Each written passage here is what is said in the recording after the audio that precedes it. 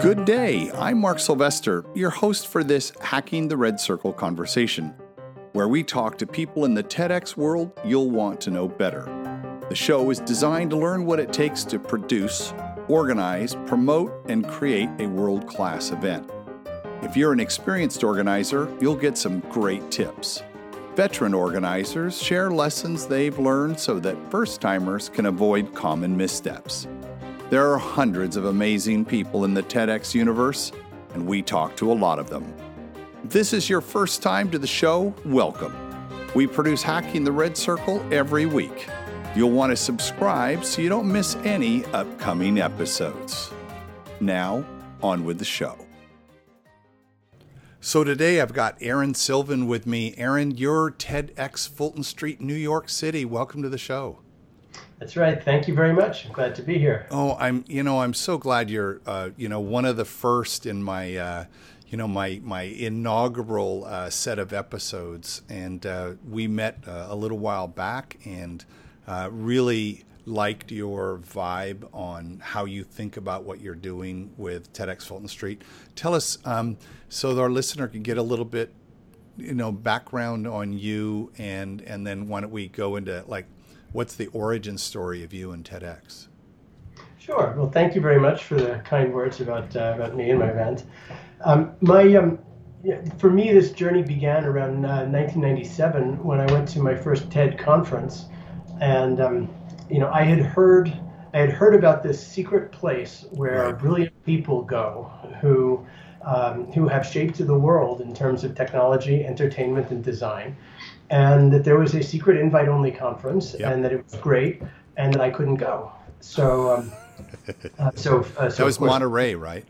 That was in Monterey. That's right. And so, of course, once I heard that, I had to, and I made it my mission. And then I discovered that you needed to apply to go, and I discovered that it was fairly expensive. But at the time, I was building a software company that was using artificial life to solve business problems. And in my application to attend, I guess that was interesting enough that I was allowed to get a ticket.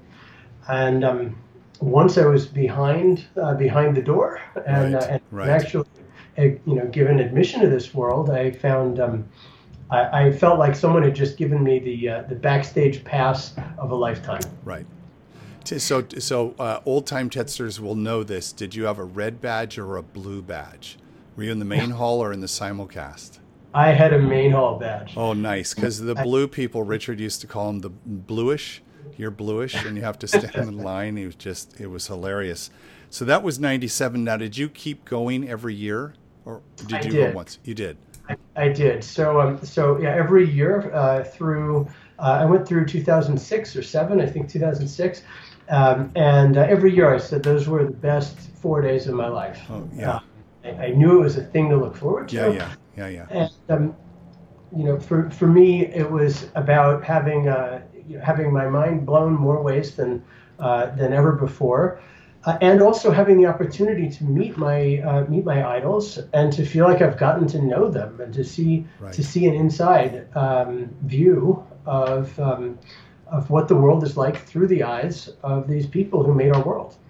And you then were there from the transition from when Richard was running it to when Chris bought it in 2002, and you got the first few years of that, but you didn't go to. Did you ever go to Long Beach?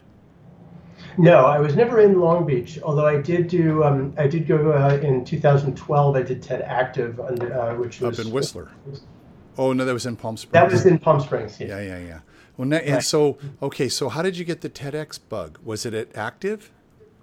Well, I back in maybe around 2003 or 4.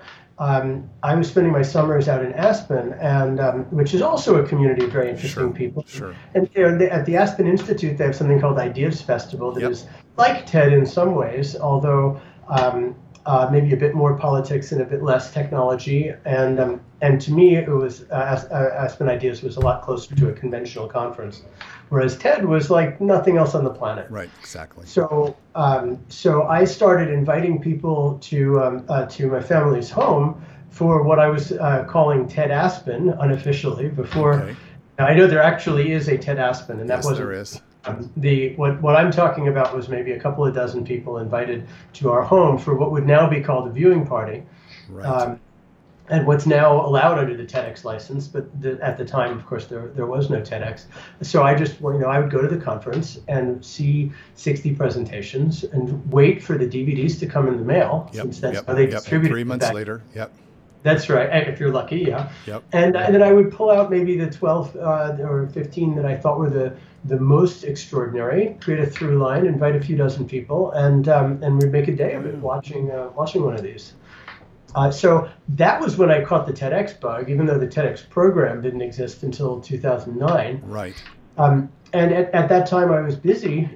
I've been, my background is building software companies, and I've been involved in numerous ventures in my life. When the TEDx program was introduced, was not a good time for me. But it was a good time, but it was not a good time for me to take on that sort of activity.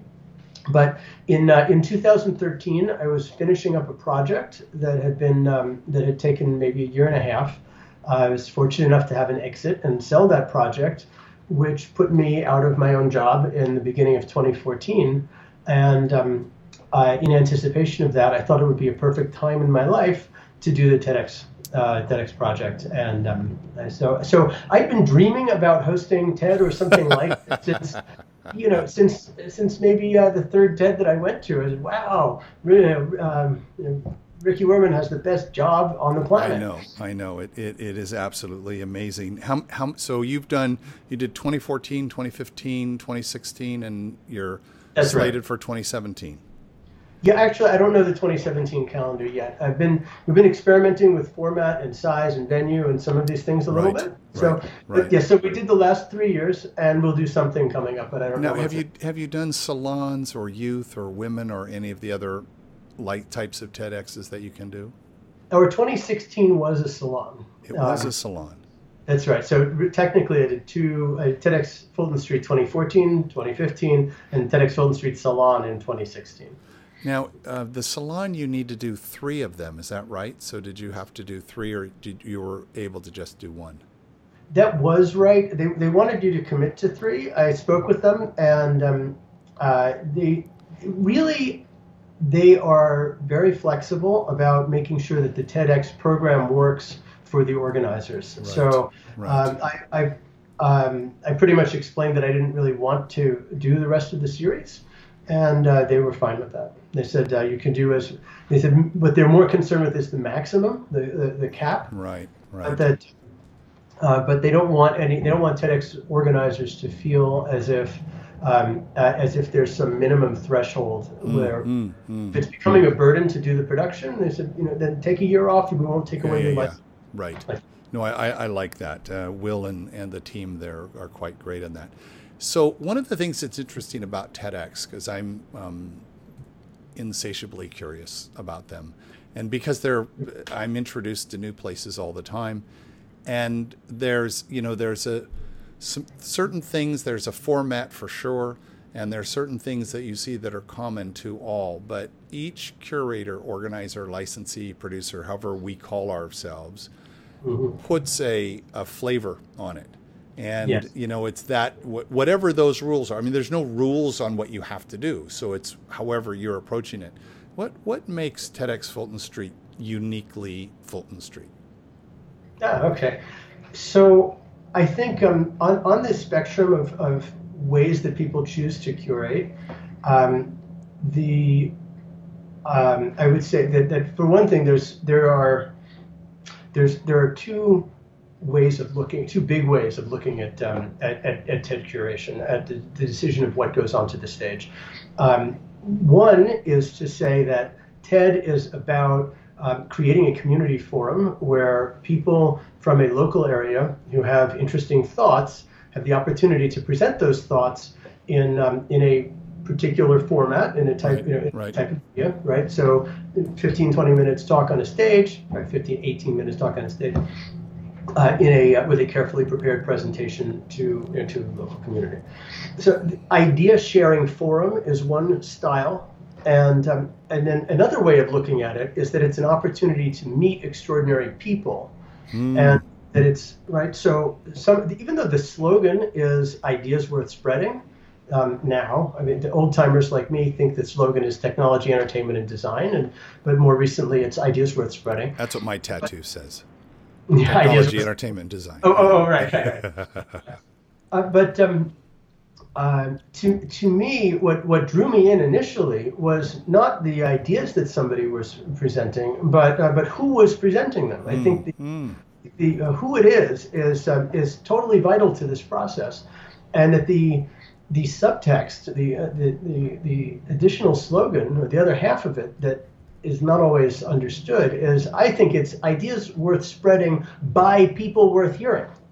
Oh, I love that. Thank you. I love that. That's my new T-shirt. Right. Ideas worth spreading by people worth knowing.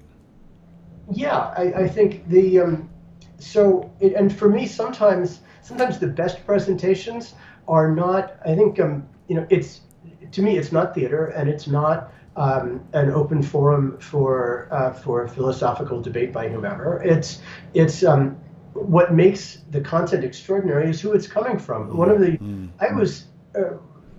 the presentations in last year that I liked the most was from Linus Torvalds, the creator of Linux and Git. That was challenging for him, wasn't it? It was. No disrespect to the gentleman, but he's a terrible presenter. He really didn't have anything to say, and his presence was awkward. I see why the guy never really comes out. This is not his thing. Now, what his thing is that he pretty much single-handedly is responsible for the operating system that drives the entirety of the internet, and for the code-sharing platform that drives the entirety of software development. This is one of the most important people. He's a hero. Yeah. Technology industry in every way. I mean, and plus he made all this free. I mean, he could be. It seems like he could be in Gates' league. So to have the opportunity to see what was inside of his mind and how he thinks, we saw these little, he put up little photos of his office and right, talked remember that? painted it green so he can concentrate. Right? Yeah. So this wasn't theatrical, and he didn't really have an idea worth spreading. But it was the opportunity to meet him that made that so special.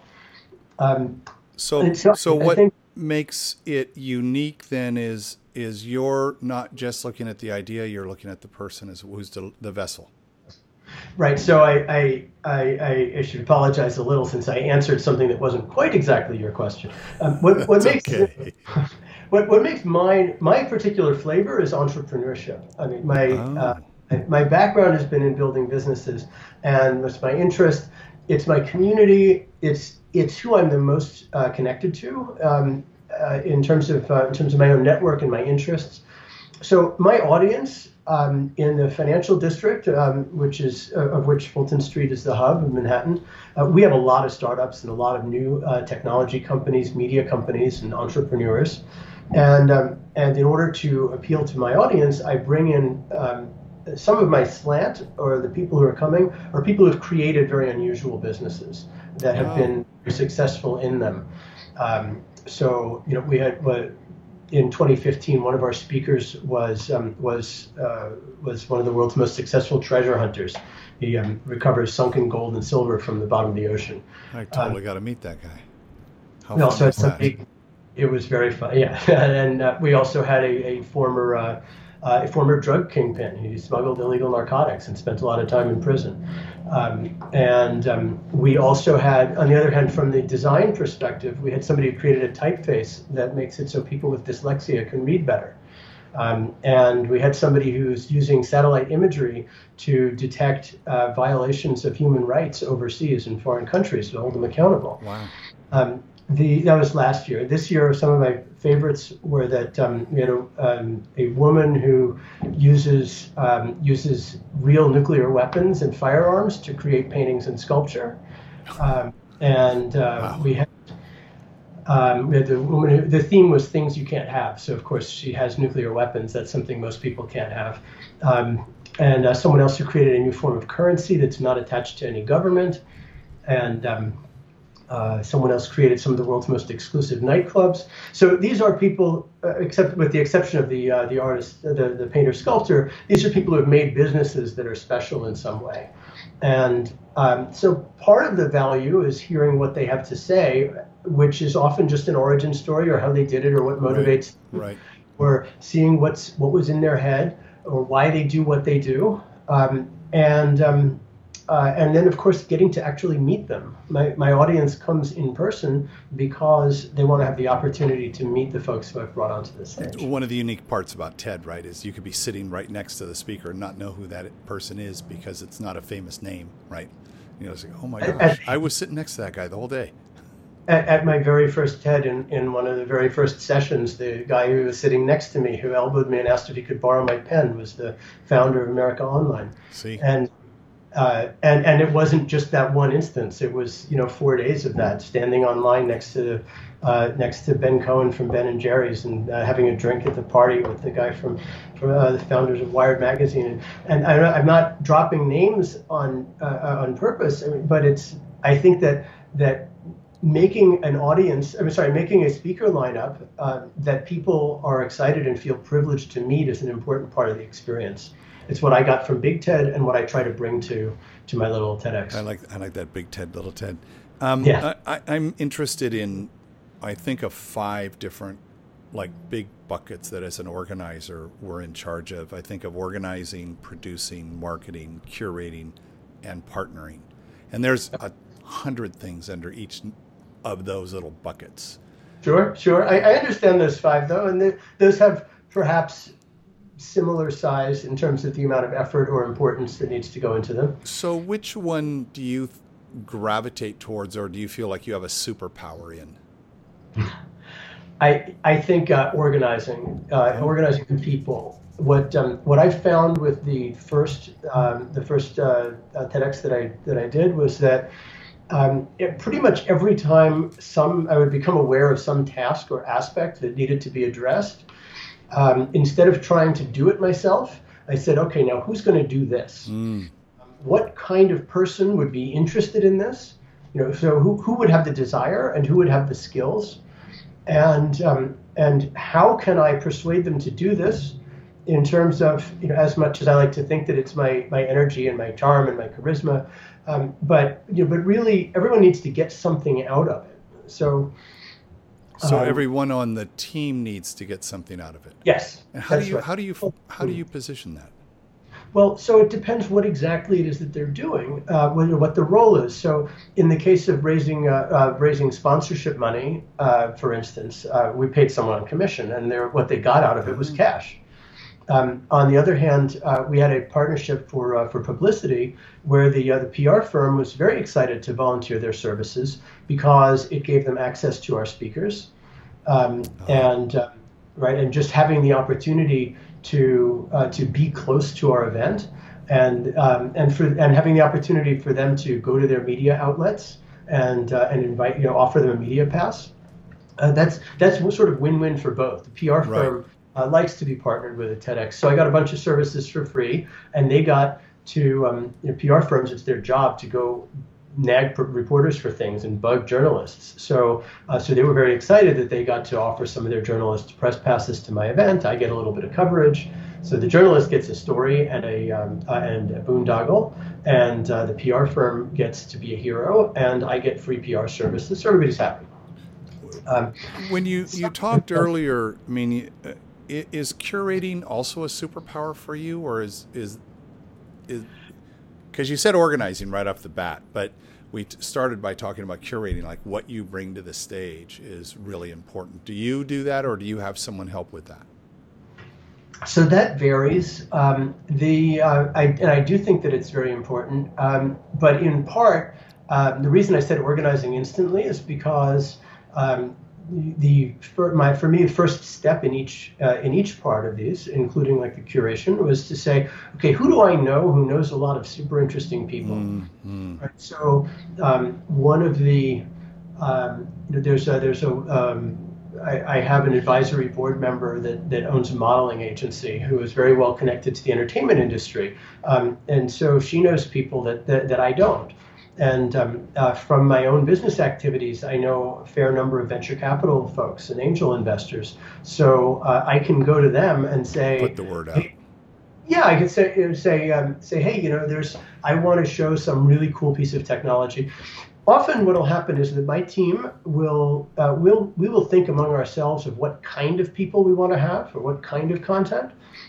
So we'll say, well, we know that we want an architect who's done a really cool infrastructure project in the city. So now, who knows architects? Does anybody know an architect? And then somebody's got an uncle, or somebody's connected on LinkedIn, or somebody's with City Hall. So usually the process starts that way. I did also set up a mechanism we got so many unsolicited inquiries that I set up a rather detailed and almost aggressively challenging application form. I would love to see that. Because that is TEDxFultonStreet.com/nominate. Got it. And I tell people that's a challenge. I tell people right off. I say you can nominate yourself. Don't lie to me that you're your friend. Just do it. And it's okay if you're a publicist. But on the other hand, I think it's important to set expectations. And one of the things at TEDx event I feel TED and TEDx have a responsibility to do is never before seen content. So the person who tells me that they're a professional speaker or that their client is a professional speaker, or somebody says I've given this talk 100 times around the country, and I say, good, then you don't need to be 101 with me.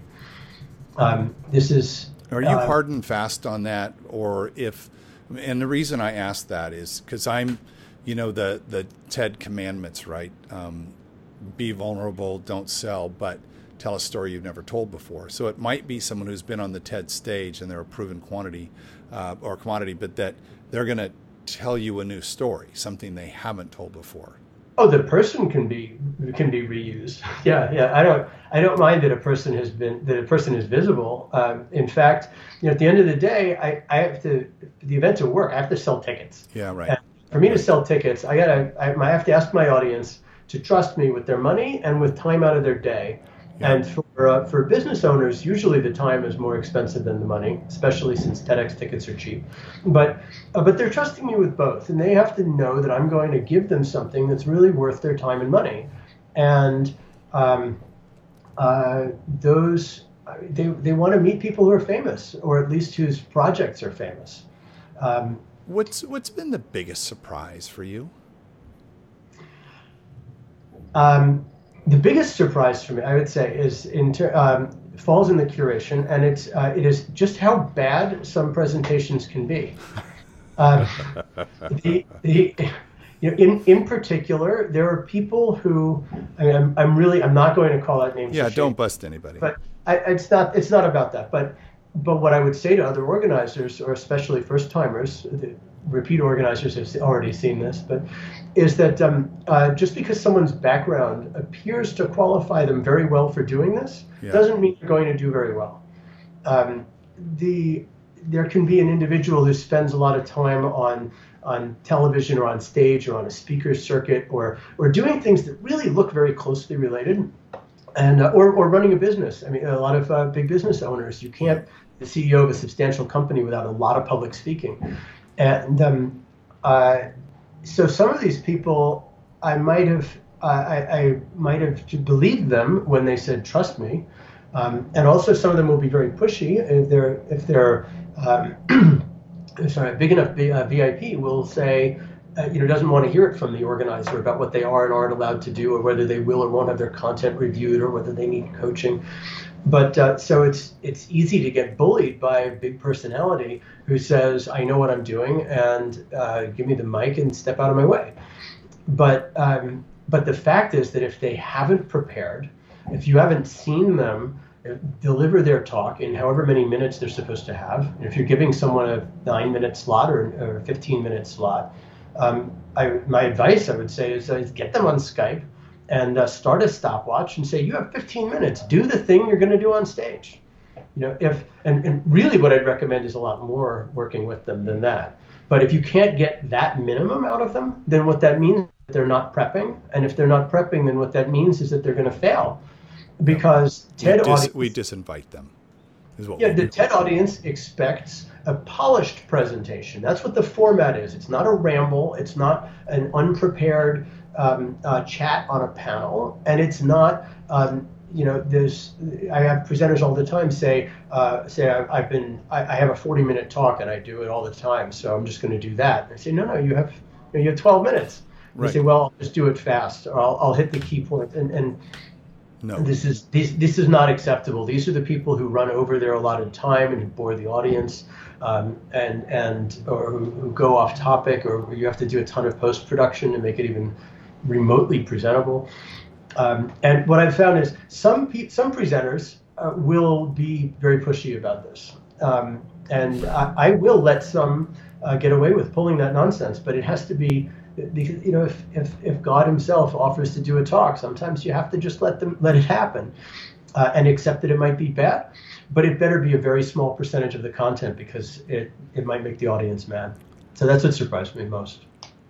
What I'm a fan of Joseph Campbell and the hero's journey, and so Yes. I'm always I hear these really great stories all the time, but I'm always looking for the dragon. Because there's a dragon lurking somewhere in the story. What's the biggest dragon for TEDxFultonStreet?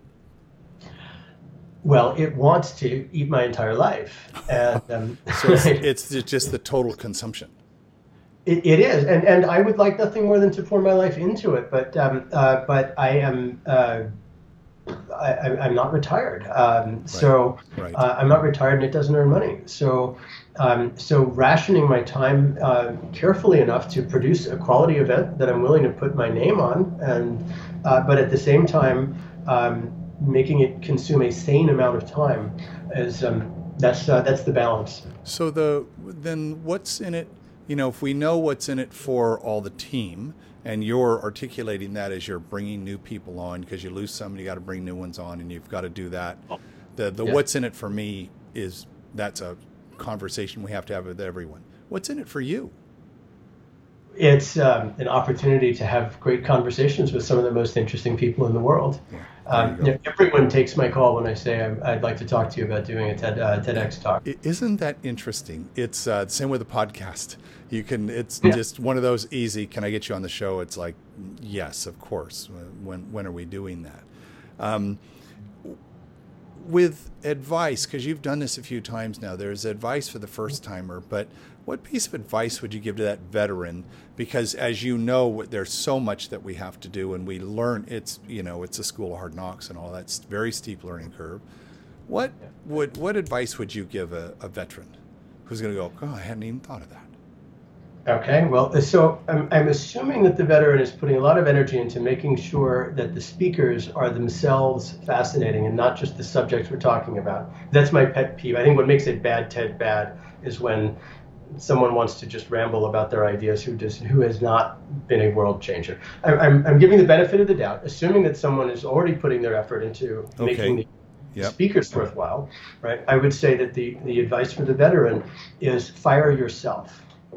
Oh. And what I mean by that is you are probably the type of person who feels that they're the best one at doing most of the tasks at hand, and you're probably carrying a lot of the burden, whether it's supervision or actually doing the work.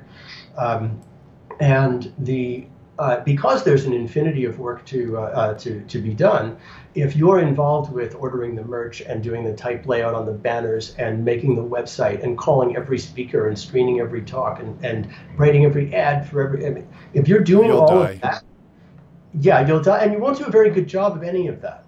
So really, whatever it is that you think you're the only one who can do it, you're not. So find someone, right? So find someone who can help. It takes. However much energy you're investing in building your team, put more in there, because that will free you to spend as much time as you want on the things that you're the most passionate about. If you want to do only curation, then make sure that every last task is addressed by somebody else, so that it doesn't need your time and energy.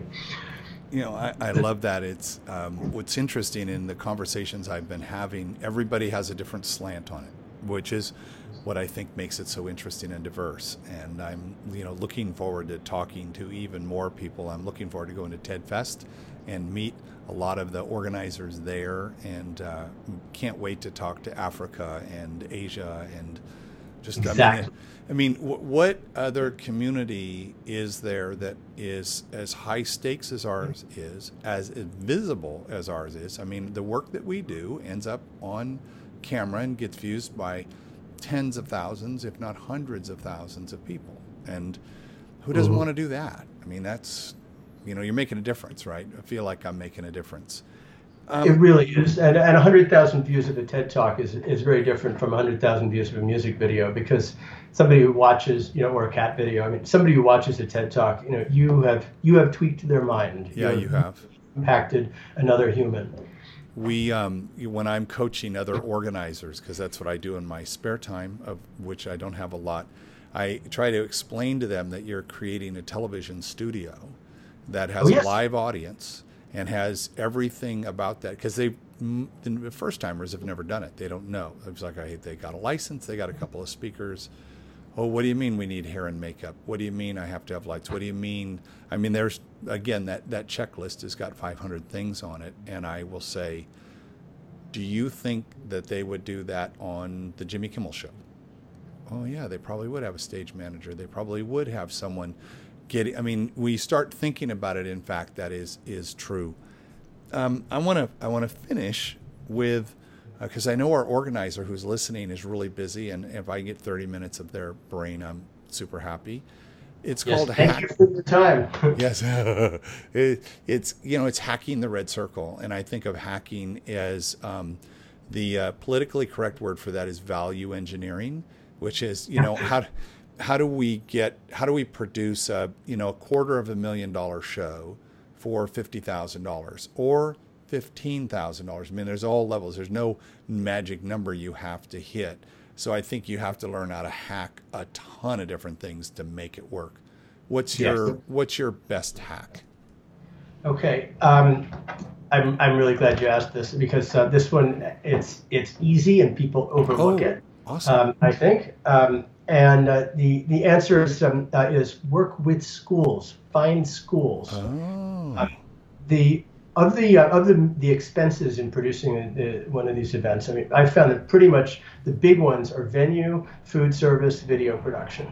Those are big numbers, and the food service might be a little optional, but in New York City, where I am, nobody's donating a venue for free. That just doesn't happen. Right. In some parts of the country or the world, you can get that, but not here.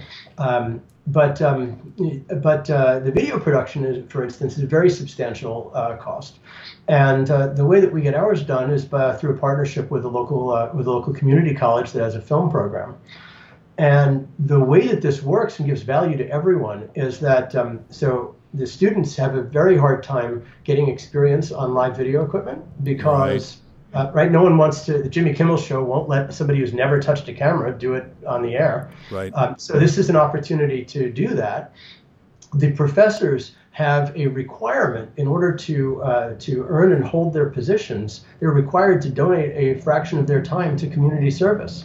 So they actually have a hard time finding suitable not-for-profits that they can donate their time to. And they have a responsibility for finding job opportunities for students. So so we end up getting partner with a school. And I said it for video production because that's our biggest expense, but you can find students in graphic design who will do your brochures, and students who will do your photography. And the rule of thumb for working with junior people, if you haven't done it before, in my business I've hired interns a lot, so I know what it means, what it means. You can't hold them to the same standards that you would hold a high-priced professional. The student photographer might bring the wrong lens, or forget to have backup batteries, or use the wrong settings on the camera and botch it. Like things like that happen, and you can't really be mad at them either. That's not fair. So the rule for students is make sure you're providing them with a learning experience, meaning expect to train them.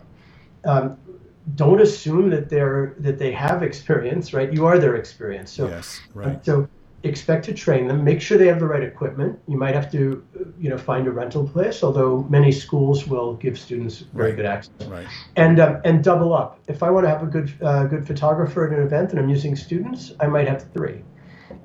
Because someone's going to forget the batteries and someone's going to be out of focus. But between the 3 of them, someone will get it right. I love that. I'm actually working closely with the university here, because the things that I'm looking for is some hard science that I don't think exists. And so I'm going to go work with the research professors and say, help me find those people, right? And the same with the college. I love that idea. What a great hack. What are you looking forward to most in your next event?